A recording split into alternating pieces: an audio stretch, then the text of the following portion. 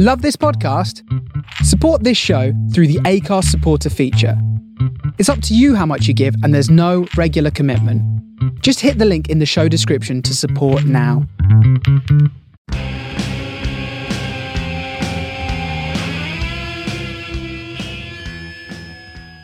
Hello, welcome to Bug Eyes Rock Pop Rambles. I'm your host, Angela Martin, and this week I'm joined by Paula Snow, also from the band Bug Eye. Hey, Paula. Hey, who'd have thought it? Also from the band Bug Eye on our Rock Pop Rambles. Exactly. How you doing anyway? Yeah, not been too bad actually. Attempted to go to the dump today, but the car wouldn't start. So now I have a Christmas tree, yes, at this time in January, in the back of my car, wrapped up in a bedsheet, looking like a dead body. But that's been the sum output of my day for today. It's been a bit hard to be a bit motivated, really. No, fair enough. I mean, yeah, this time around, I am finding myself to be a little less motivated in doing things, but hopefully that's just a January blip. I know, and I don't think we're the only ones going through it. It's hard to know, really, isn't it? Whether it's the whole kind of Corona situation or January or a winning combination of the two. Yeah, no, of course. Or as I say, it could be that we're just really lazy. Yeah, I'm going to cut us a little bit more slack than that and say we're going through a pandemic at the moment. It's January. I think we're allowed to be a little bit meh about life. Yeah, no, fair enough. Talking about meh things, well, not meh things, just in depressing things. I'm going to make myself just watch comedies and things at the moment because I've gone through back to listening to lots of true crime. Then I've just watched The Serpent on BBC iPlayer, which I highly, highly recommend. Fucking brilliant. And also the Pembrokeshire Murders, which was on ITV, which was really, really good.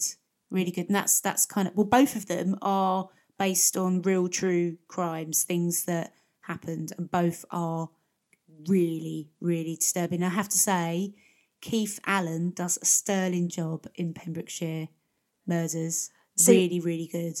Now I kind of want to watch those, but like you, I've been on a true crime tip. I've watched something about the Boston Strangler and also the Night Stalker back to back, and it's terrifying.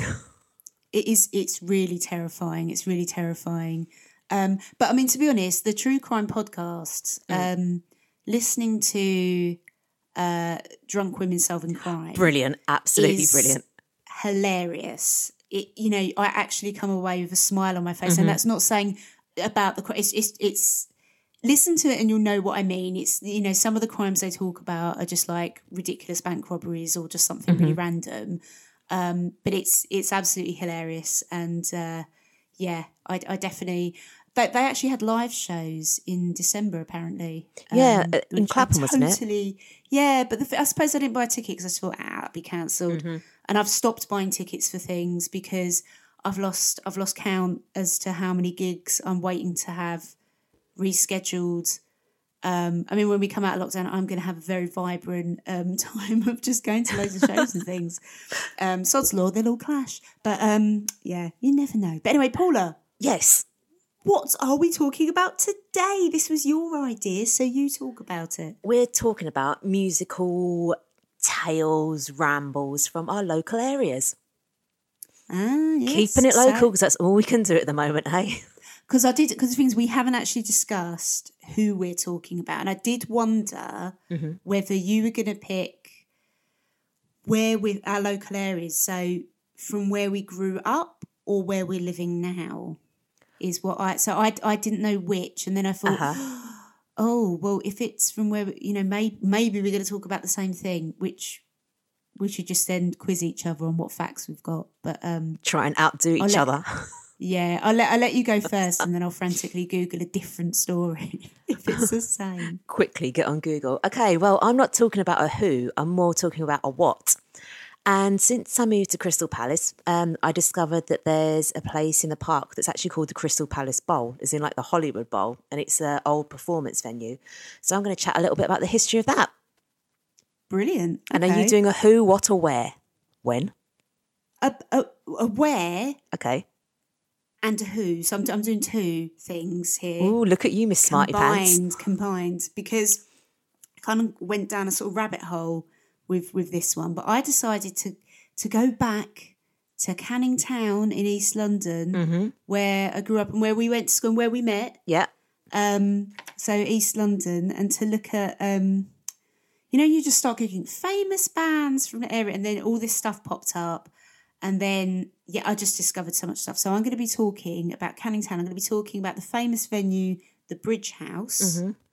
Unfortunately, it wasn't around when we were teenagers. It was like long gone by then. I wish it was still there, but it's not. And then also a local band, but I'll let you know which one as I kind of reveal the story of the Bridge House, and then you can guess which artist I'm talking about. As the tale unravels. Exactly. But new music-wise, I got emailed a track from Cat 5.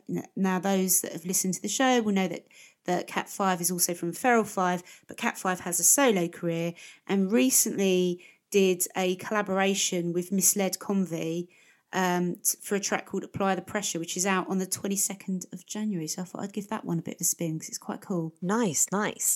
And it fits in with all my chat about Netflix, but I'll tell you why in a minute. But it doesn't really. It's just in my head. I've just made something up in my head, basically, about it. But who have you got for us? I've got someone that we've played on the show before as well. I'm playing the Leeds-based band Nervous Twitch. Got a nervous tick there. And their latest track, All Right Lads. Yep, really, really love that band. Signed to Reckless Yes, so they're our label buddies. I also just have to have a quick plug for their video because it's bloody brilliant. If you've not seen it, check it out. It's really good. Okay, so I can't remember who Out of Me and Kerry started last week. I don't really care either, actually. Do you want to go first? Because I'm interested. All right, should we crack on then? Yeah, go on then. Without further ado. So, to talk about the history of the Crystal Palace Bowl, we have to go back quite far to the end of the 1800s, to 1851. What? To 1851 to be exact, and I'll tell you why. The Great Exhibition was moved from Hyde Park to Crystal Palace, and where the park is now, that whole area was reformed and re-landscaped. It created its spectacular Victorian pleasure grounds, whatever that may be, although actually no. Well, they were so great at making pleasure grounds. That's what they did, right? They opened like fantastic museums and shitloads of parks. Mm-hmm. Yeah, sorry, I interrupted. No worries. I was going to say, and I have Googled Victorian pleasure gardens because I wanted to see what they look like, and they are amazing. Like they're illustrations, so you can't say that they are 100% true to form, but they look bloody amazing. The northwest corner of the grounds, where the bowl now sits, was initially used for archery demonstrations, not for music, and was known as the English Garden Landscape. Okay. The gentle sloping area has always lent itself to large gatherings. From the 1980s, it was used for regular controlled balloon ascents. In 1884, a Venetian fete was made there with a lighting display containing 15,000 oil lamps. 15,000? I'm also wondering about the kind of, the intelligence of having 15,000 oil lamps burning within a park. They always did crazy stuff, though, those Victorians. And it was also accompanied by a mere 2,000 Chinese lanterns suspended from the trees. The small lake, which now sits directly in front of the bowl, was decorated with a series of semicircles floating on the surface. Hang on one moment, because this is Crystal Palace Park, right? Yeah. And you're talking about loads of like oil lamps burning or whatever. Mm-hmm. Is it any surprise that Crystal Palace itself, the beautiful venue that was just like a architecturally wonderful, please Google images of this, but it burnt down? Is that a surprise? Yeah, but that was like, what, 1930, I think? That was a good, 50 years after this. This was the they had a good run. But they went one better with a fire. They also had a massive pyrotechnic display in the air. So this was always an area where people came to gather. A temporary grandstand to accommodate 10,000 spectators was erected in 1911 for the Festival of the Empire. The central attraction was a pageant of London sitting within the English garden landscape. I find that so hard to say. I don't know why. It was a hugely ambitious theatrical event, recreating historical act with a cast of 15,000 performers telling the story of London, Britain and the Empire. And it was comprised by the scores of 17 native composers. So in its beginnings, it was always quite about the big sort of coming together of people, big sort of villages, fates, but always with a musical background. The ideas of kind of like sort of classical music went on to shape the early years of what is today's Crystal Palace Bowl. This was the one that we have now was actually built in 1951. And it was kind of classical music. Quick question. Is it big? Because when you were talking about like, you know, I'm expecting a huge like stadium size. I mean, it doesn't look huge, but it can hold 120 performers. Oh, the actual wow. Okay, that is quite big. And I think it doesn't look too big from where you see it now, because you're looking at it across a sort of, I can't say it's a lake because it's not. Let's call it like a large pond. But I guess if you take into account that and the surround, I went and took some panoramic pictures the other day of it actually to put in the show notes for this. I guess when you consider the area around it, it probably is quite big, but I'll come to capacities a bit later. All right then. It's in my notes. Hold your horses there. Now I've lost my place.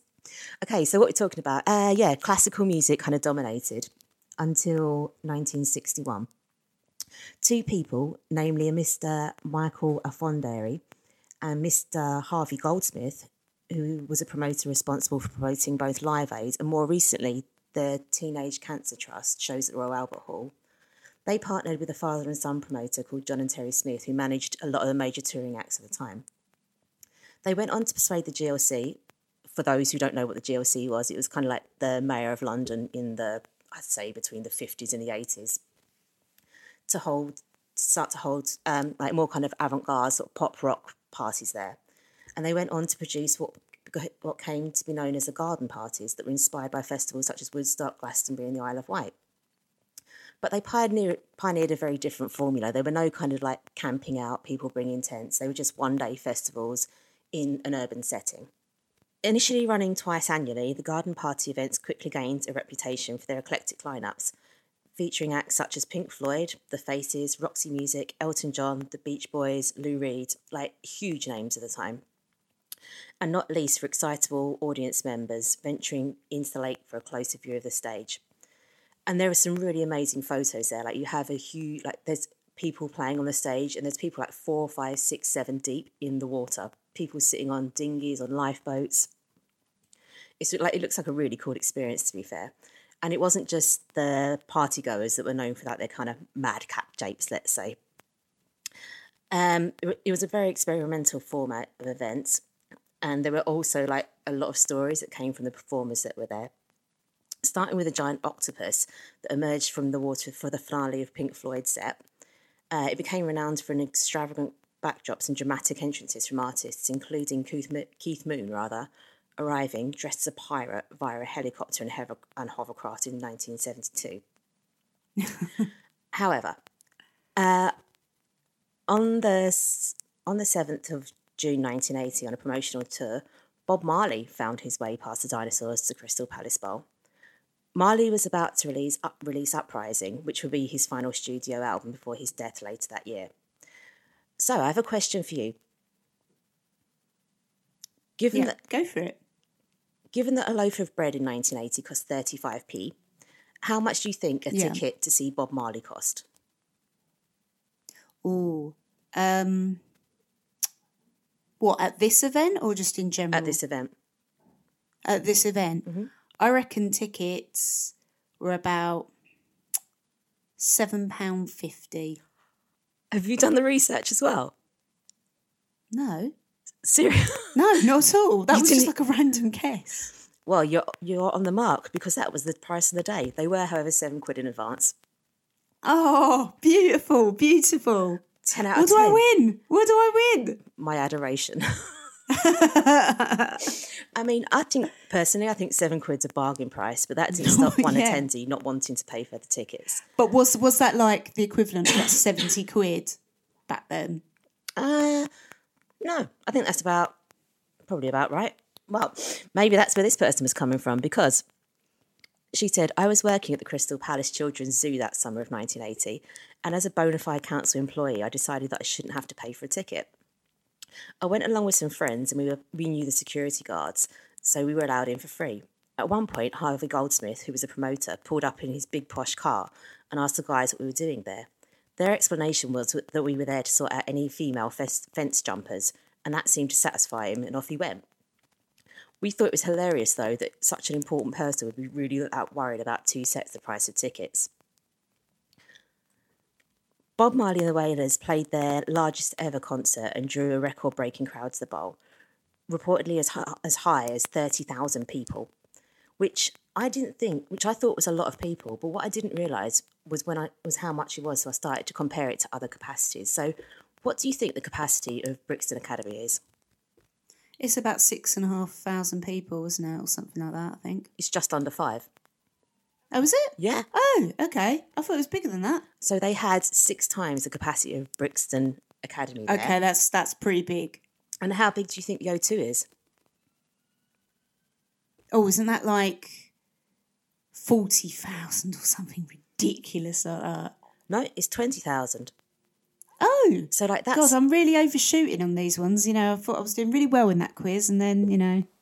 I mean, so to be fair, like, it was massively well attended, and I'm actually wondering how they managed to fit 30,000 people into Crystal Palace Park. One gig goer who travelled down from Scotland said, "Yes, it was a crazy day. We arrived and had a great view down to the bottom of the hill. We thought great and went for a wander down to the right of the stage, and all the Wailers were behind the mesh fence. They were coming over, chatting to the crowd and passing spliffs around. So I don't really think that security was super tight in those days." It's been described as an absolutely spell-blinding show. The encore saw Bob Marley come on stage with just him and a guitar and give an acoustic performance of Redemption song, at the time was unreleased. It was to be the London swan song on his final tour. Rob Baker, who was there as a teenager, said, "For the last song the sun came out, and he came back on stage playing Redemption song with just an acoustic guitar. It was a very special moment because no one had heard it before." Marley would be the last big star to perform there, as Goldsmith admits that he struggled to finance such big artists at a venue that could only hold 15,000 people. So, although it could only hold 15,000, there was obviously double the amount there, and there are other kind of sort of unverified, I guess, reports that a lot of people just popped along after work because it was in the park and enjoyed it for free. So what happened next? From 1981, the new Labour-led administration, the GLC, took over promotion of public events in London parks and began a period of more politically charged concerts, protests and events. There were things there to do with like Free Nelson Mandela campaigns. And they were really there like rallying the public behind causes. And also they kind of strove to significantly diversify the acts that appeared within the kind of the public realm. By 1995, the ageing temporary stage at the Bowl had long outlived its creator, the GLC, and closed in preparation for the construction of a new permanent stage. This also shifted back towards like a more sort of classical opera music approach, but they also wanted to incorporate smaller acts. The popular annual Bowl Festival kept the flag flying, providing a platform for new local material and more music of more sort of kind of popular genre.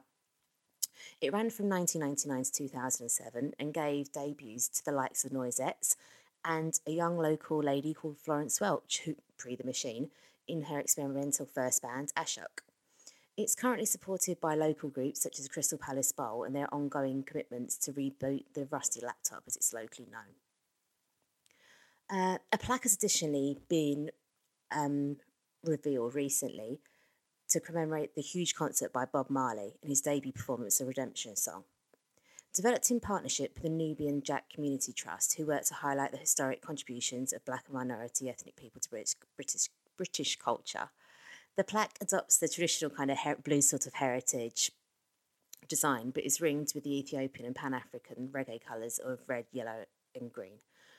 Louis Bloom, the president of Island Records, arranged for a huge donation to come from the company, saying, "Bob Marley is a truly defining artist for Island Records. His music and his message are constant reminders of the power and importance of music in people's lives." The Crystal Palace Bowl concert was legendary and was also the last time that Bob played in London. To have this giant of music and culture honoured in this way will help inspire future generations and keep his message of love, hope, activism and spirituality alive. So that's the Crystal Palace Bowl. Sorry for my horrific pronunciations of spirituality. I can never say it. Anyway, next time I'll Google a different, or try and find a thesaurus for a different word for the words I can't say. But that was the Crystal Palace Bowl, and I think it's a really cool thing to have in my local area. It is a little bit run down at the moment, but they are working really hard to try and get something put back there for the local community. And I'd also like to add, if you have the opportunity, if it ever comes around again, go and check it out for open house, because you can walk around the changing rooms and they've got these awesome pictures of like loads of concerts that were taking place there. They've got the old sort of poster designs in there. It's really, really cool. Thoroughly recommend it. How did I not know this existed? Like, seriously, I've been to Crystal Palace Park a number of times, mainly to see the dinosaurs. And when I say to see dinosaurs, for those that don't know, I'm not talking about real dinosaurs, obviously. But the Victorians also created in the park what they believed dinosaurs looked like, and it's quite a cool thing to walk around. But yeah, I didn't know that about the Crystal Palace Bowl. I'd never heard of it, so I'll definitely be checking that out. And go find a second cool thing in Crystal Palace Park. Also, what I didn't touch on is there's a lot of information about the architecture of it, but I think that's maybe one for an architecture podcast, not a music-based one. Maybe, or for Julia to pick up on. She's into all of that.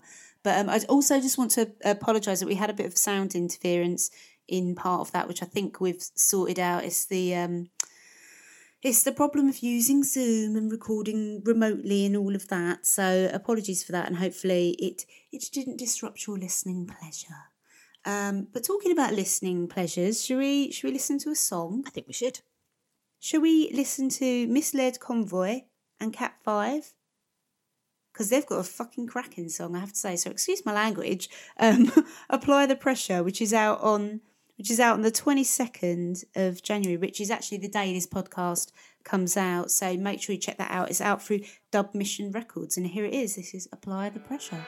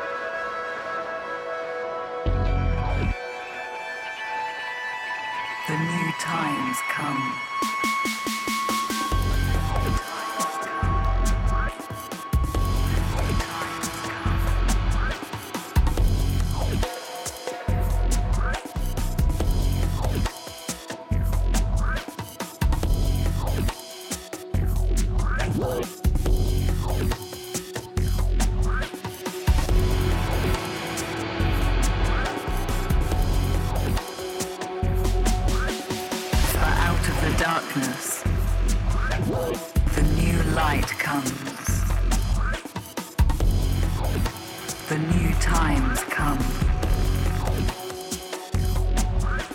Apply the pressure and tip the world back round rightly.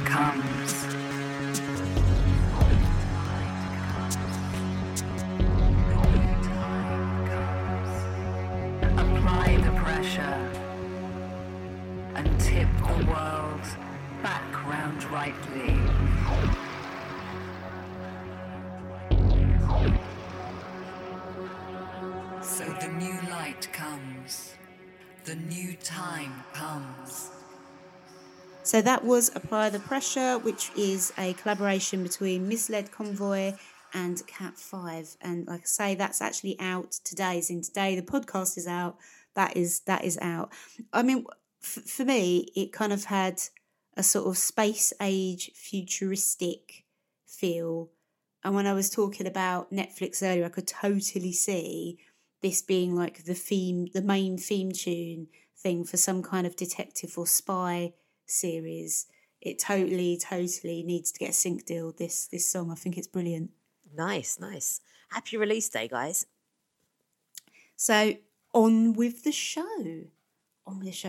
Right, so we're talking about music related, like a music story or thing or something related to our local area. And for once, I haven't picked Croydon, which is where I've been living for, God, it's going on almost a decade now. And we're all south, we're all kind of this neck of the woods these days. But it wasn't always the case, because I actually grew up in Canning Town in East London, which is the Royal Docks area, which is where Sadiq Khan, the Mayor of London, is moving. The City Hall office is basically going to be in Canning Town, the Royal Docks, which seems really bizarre to me. I mean, I thought you were here to disclose the fact that Sadiq Khan himself was moving to the Royal Docks. Well, maybe he is, but that's not a fact. That's probably fiction. But he's certainly going to be working there. So for those that don't know the area, it's the home of the Excel building. There's City Airport, and that's about it. And there's our old school. There is our old school. Me and Paula grew up around there, and we met when I went to senior school at Eastleigh Community School, and that's where I met you actually. And I think we actually started to really become friends when we went on that trip to Fairplay House, and me, you, Hazel, and Sasha were sent off with a map to do orienteering kind of trek, and we just completely hopeless got lost. Yeah, we were hopeless, but we may have got lost, but we found each other and had a fantastic friendship. Still do. It's not past tense. They're still friends. But yeah. So that was a little bit of information about how me and Paula met, which you probably didn't need to know. But anyway, I thought I would focus on some music from that area. And what you don't know, Paula, is, I mean, there's lots of famous people that came from the borough of Newham. And did you know that, Vera Lynn is from Stratford? I did know. Stratford, East London, not Shakespeare Land. I didn't know she was from Stratford, but I thought she was from East London, to be fair. Yeah, Stratford. Ooh. Stratford girl, yeah.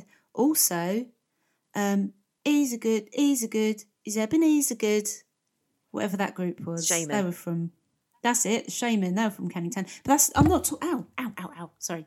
But I'm not talking about either of those anyway. So I Googled famous bands, musicians, and then came across the Bridge House, which I had heard of, you know, some rumblings. Oh, there was a great gig venue. Oh, the 60s and 70s and 80s were great for music venues and they're all gone now, blah, blah, blah. You know, I think there's a story like that for every town in the country, pretty much.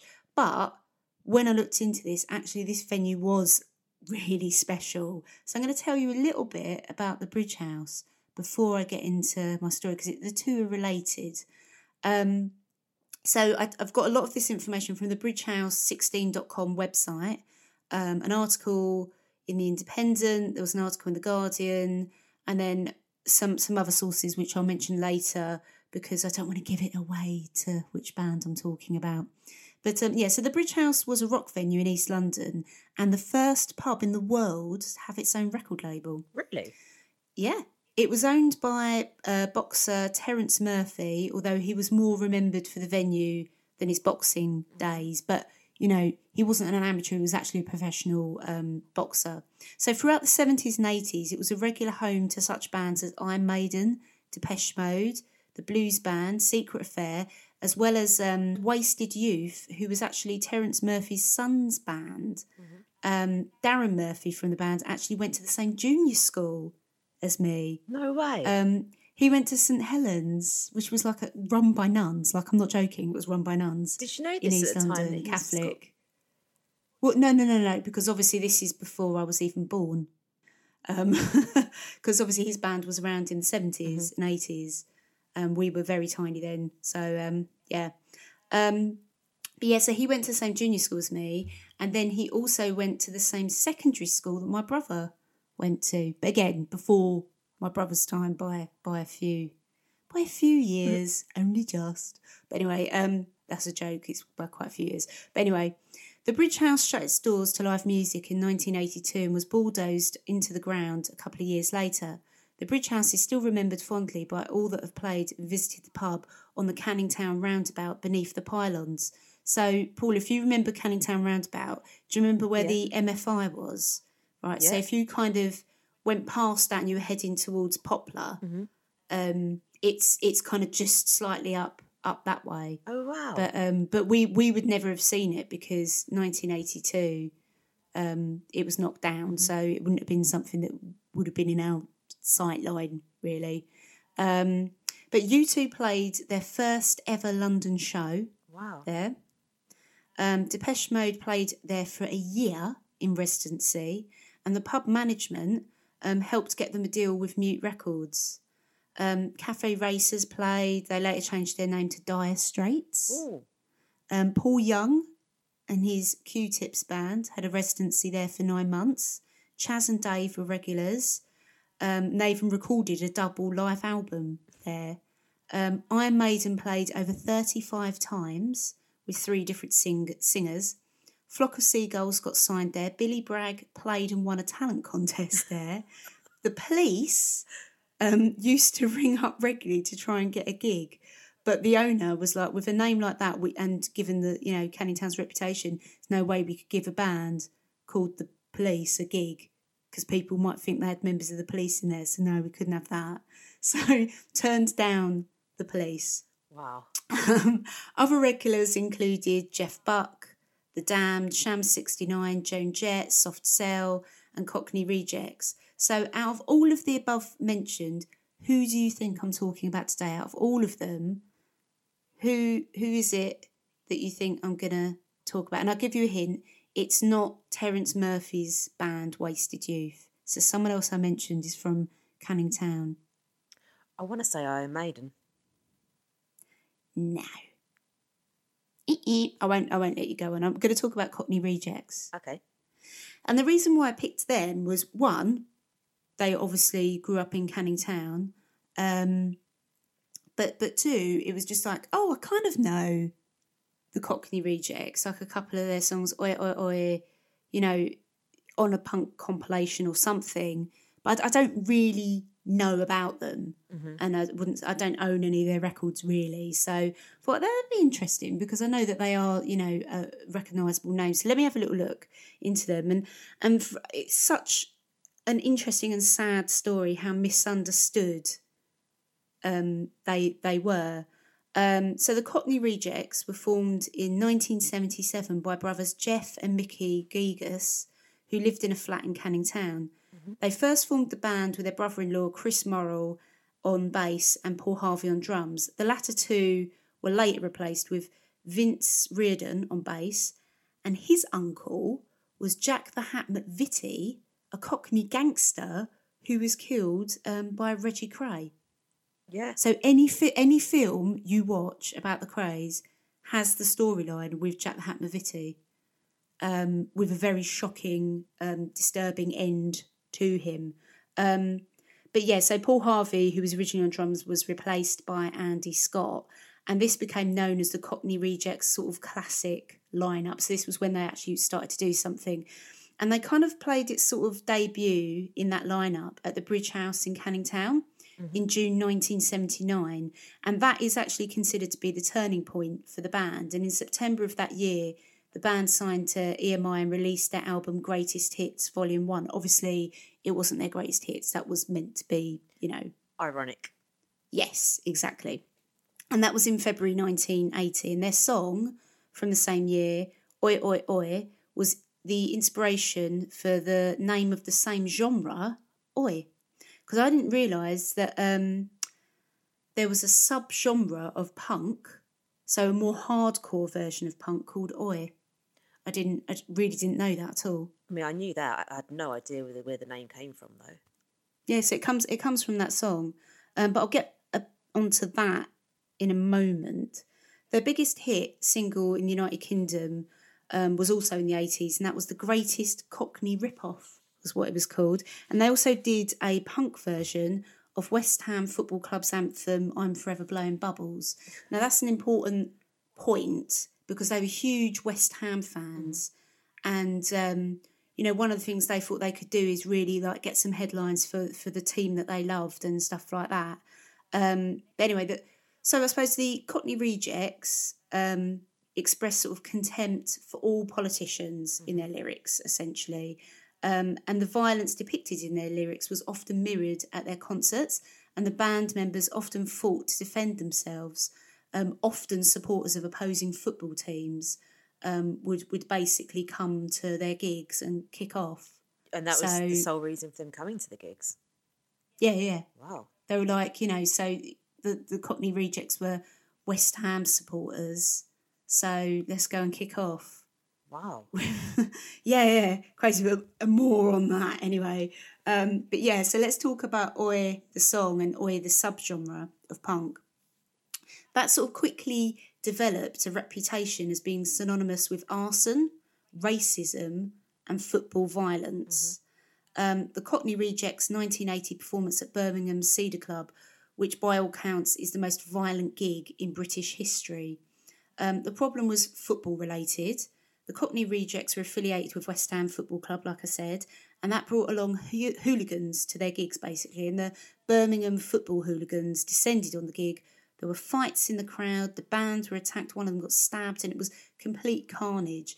And in the aftermath, Mickey from the band was charged with GBH and a fray, and the Cockney Rejects' career as a live band was in effect over because of this. They attempted to play Liverpool later that year, but that gig ended just after 6 songs because 150 Liverpool football hooligans showed up and were attacking the crowd and tried to attack the band. This is madness. I know. This is crazy, right? The problem isn't really to do with the music as such, that bands like the Cockney Rejects made at that time. The problem is Oi's adoption by the far right as a soundtrack of choice. So I've talked about football hooligans, but not so much about the right-wing element of this, which I'm about to come on to. So this is from an article in the Guardian. I'm just going to read some bits of this because I think it kind of explains it quite well. Oi wasn't the only part of street culture to attract attentions of the National Front and the British movement in the late 70s and early 80s. Losing out at polling station thanks to the rise of Margaret Thatcher, the National Front had instigated a programme of direct action. It would attempt to kick its way into the headlines at football matches and gigs. Chart bands such as Sham 69, Madness and The Specials had concerts disrupted. In 1978, Skinheads caused £7,500 worth of damage at a Sham 69 gig in London. So this was kind of kicking off in other ways. It's just unfortunate that the anthem for the National Front is they liked the oi, oi, oi. So they took that song on, which the band were obviously mortified about. Did they try to defend it in any kind of way? Defend the song? I'll come on to what? Defend the song? Yeah. Well, no, I mean, they continuously said that it was, they're not right wing, but the association was growing, and the violence in their gigs was certainly something that was more unique to them, because it was happening at every show because of the football affiliation, which is ridiculous, really, than any other gig. But it was Oi that the far right most attracted to This Is a Song, not least because it attracted football hooligans and the re-emergent skinhead movement. The two groups, the National Front's Direct Action Programme, targeted for recruitment. So because of its connection to football, I mean, if you read the lyrics, it doesn't talk about football, but it's because the band was so passionate about football that it kind of led itself down this path, which it shouldn't have done, but it did. The Cockney Rejects were not supporters of the far right, National Front or anything like that. They absolutely rejected it. And they said, we played a gig in Camden, we saw these Nazi skinheads beating the shit out of these two punks, remembers Turner from the band. They managed to wreck Sham 69's career, but as with our following, that's what they targeted. Basically, people were staying away from shows because of the trouble. An inflammatory article in the Daily Mail didn't really help the situation either. Said only then did we have people coming down thinking it was going to be a right-wing thing. So not only did they have football hooligans, because of this kind of ill-informed article talking about them being a right-wing band, then drove the National Front people to go to these gigs, unfortunately. So people showed up thinking it was going to be a right-wing thing. When they discovered it wasn't, that's when trouble started.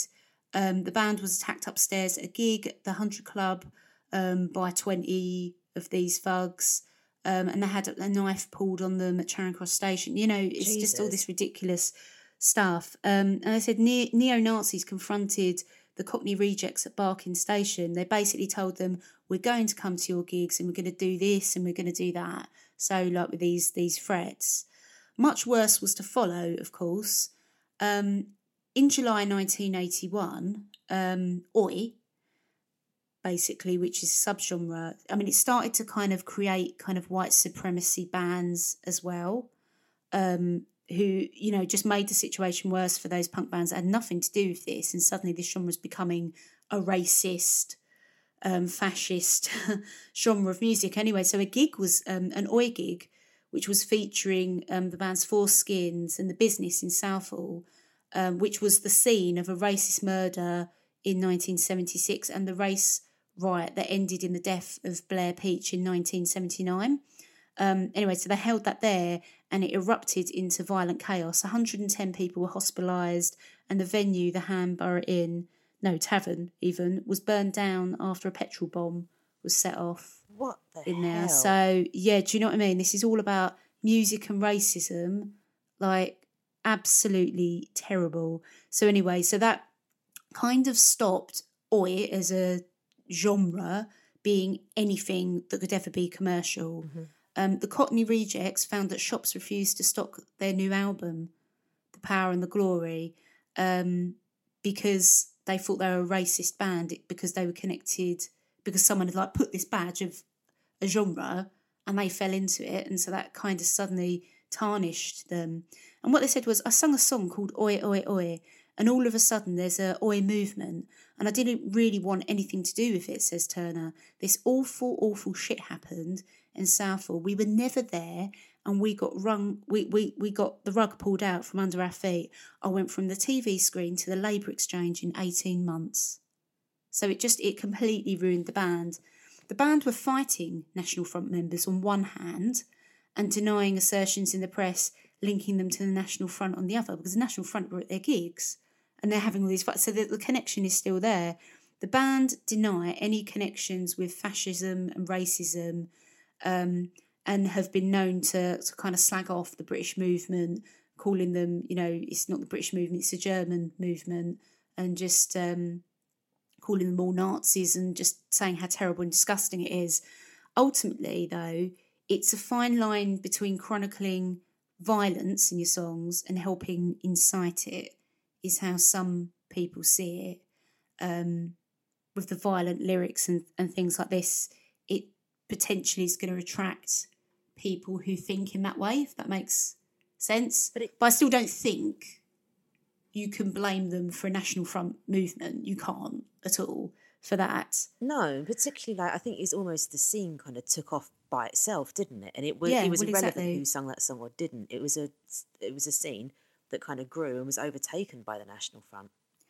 And I mean, the band, they were fiercely working class in sort of, in stance and attitude. They had these sort of political ramblings of sort of the punk first wave, and sang about the circumstances that surrounded them and millions of street kids in Britain's inner cities, police harassment, street battles and football. Ultimately, this also appealed to right-wing groups.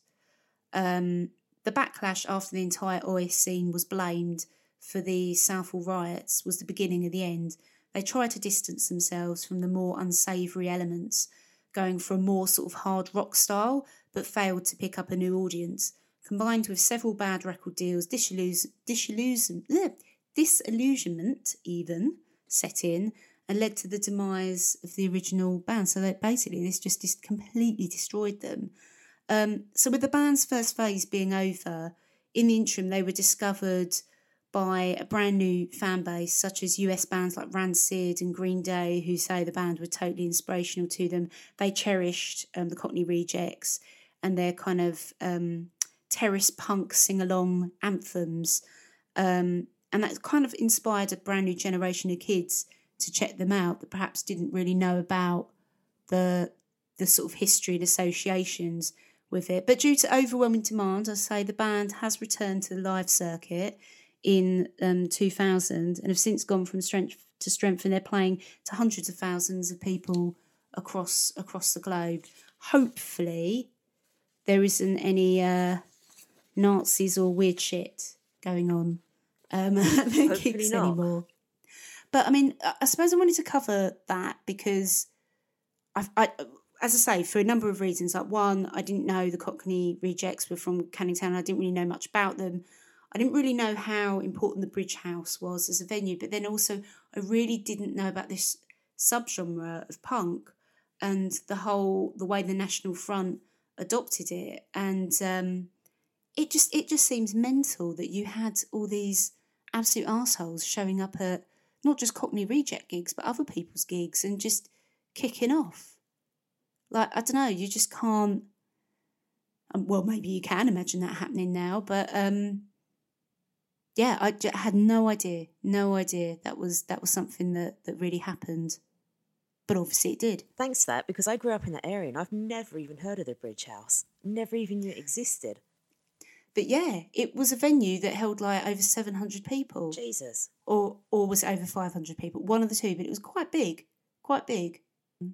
Yeah, but just the facts that were coming up, like their bass player's uncle was like this gangster affiliated with probably one of the most, outside of the mafia, probably one of the most famous gangster stories of its time, the Kray twins. It's just like, this is mental. It's absolutely crazy. And then I got sucked into the Newham History Club and looking at old photos of like after the war and it'd been bombed and what Canning Town looked like and all of, just old Rathbone Market, and just got completely sucked in to it all.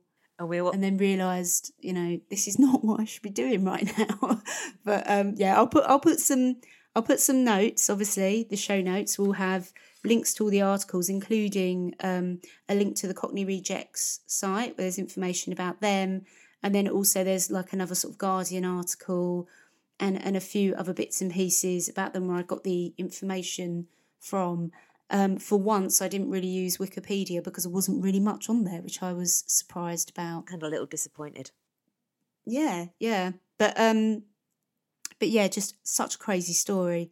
But yes, that's one thing I've never really... Well, I don't understand why people are racist anyway, but football hooligans.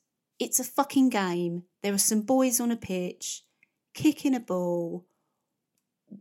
You can care about it, but do you really need to care that much that it's like a turf war? I just think it's so stupid. It's like, grow up. Yeah, but I think by the time it gets to that stage, it's not really just about football, is it? It's about kind of tribalism and belonging and your mates and your tribe, and it's that kind of mentality, isn't it?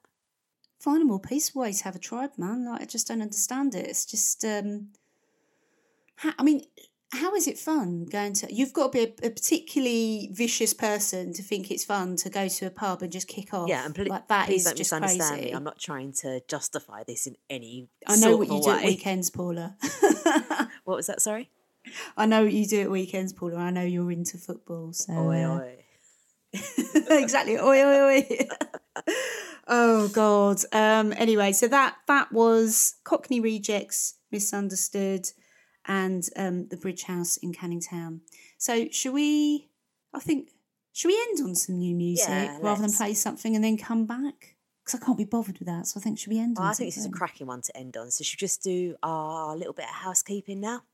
Yes. So we have bothered to set up a subscribe form. So if you want to join our mailing list, you can. And that's available everywhere that you will find Bug Eye. So if you want to see us on Twitter, go to Bug Eye Band. And on Instagram and on Facebook, it's Bug Eye Music. But we also have a website, bugeyeband.co.uk, where you can check us out there. We're also doing things like creating playlists. We've got a Patreon site, which is patreon.com/bugeye. Is there anything I've missed out, Paula? Yeah, corrections. So if you've spotted something infactually correct, is that right? No, factually. Like that word. Factually incorrect, I think it's meant to be. In this or any other episode, feel free to drop us an email. We'll always read them out and we'll give you a massive shout out for correcting us, because frankly, we probably need it from time to time.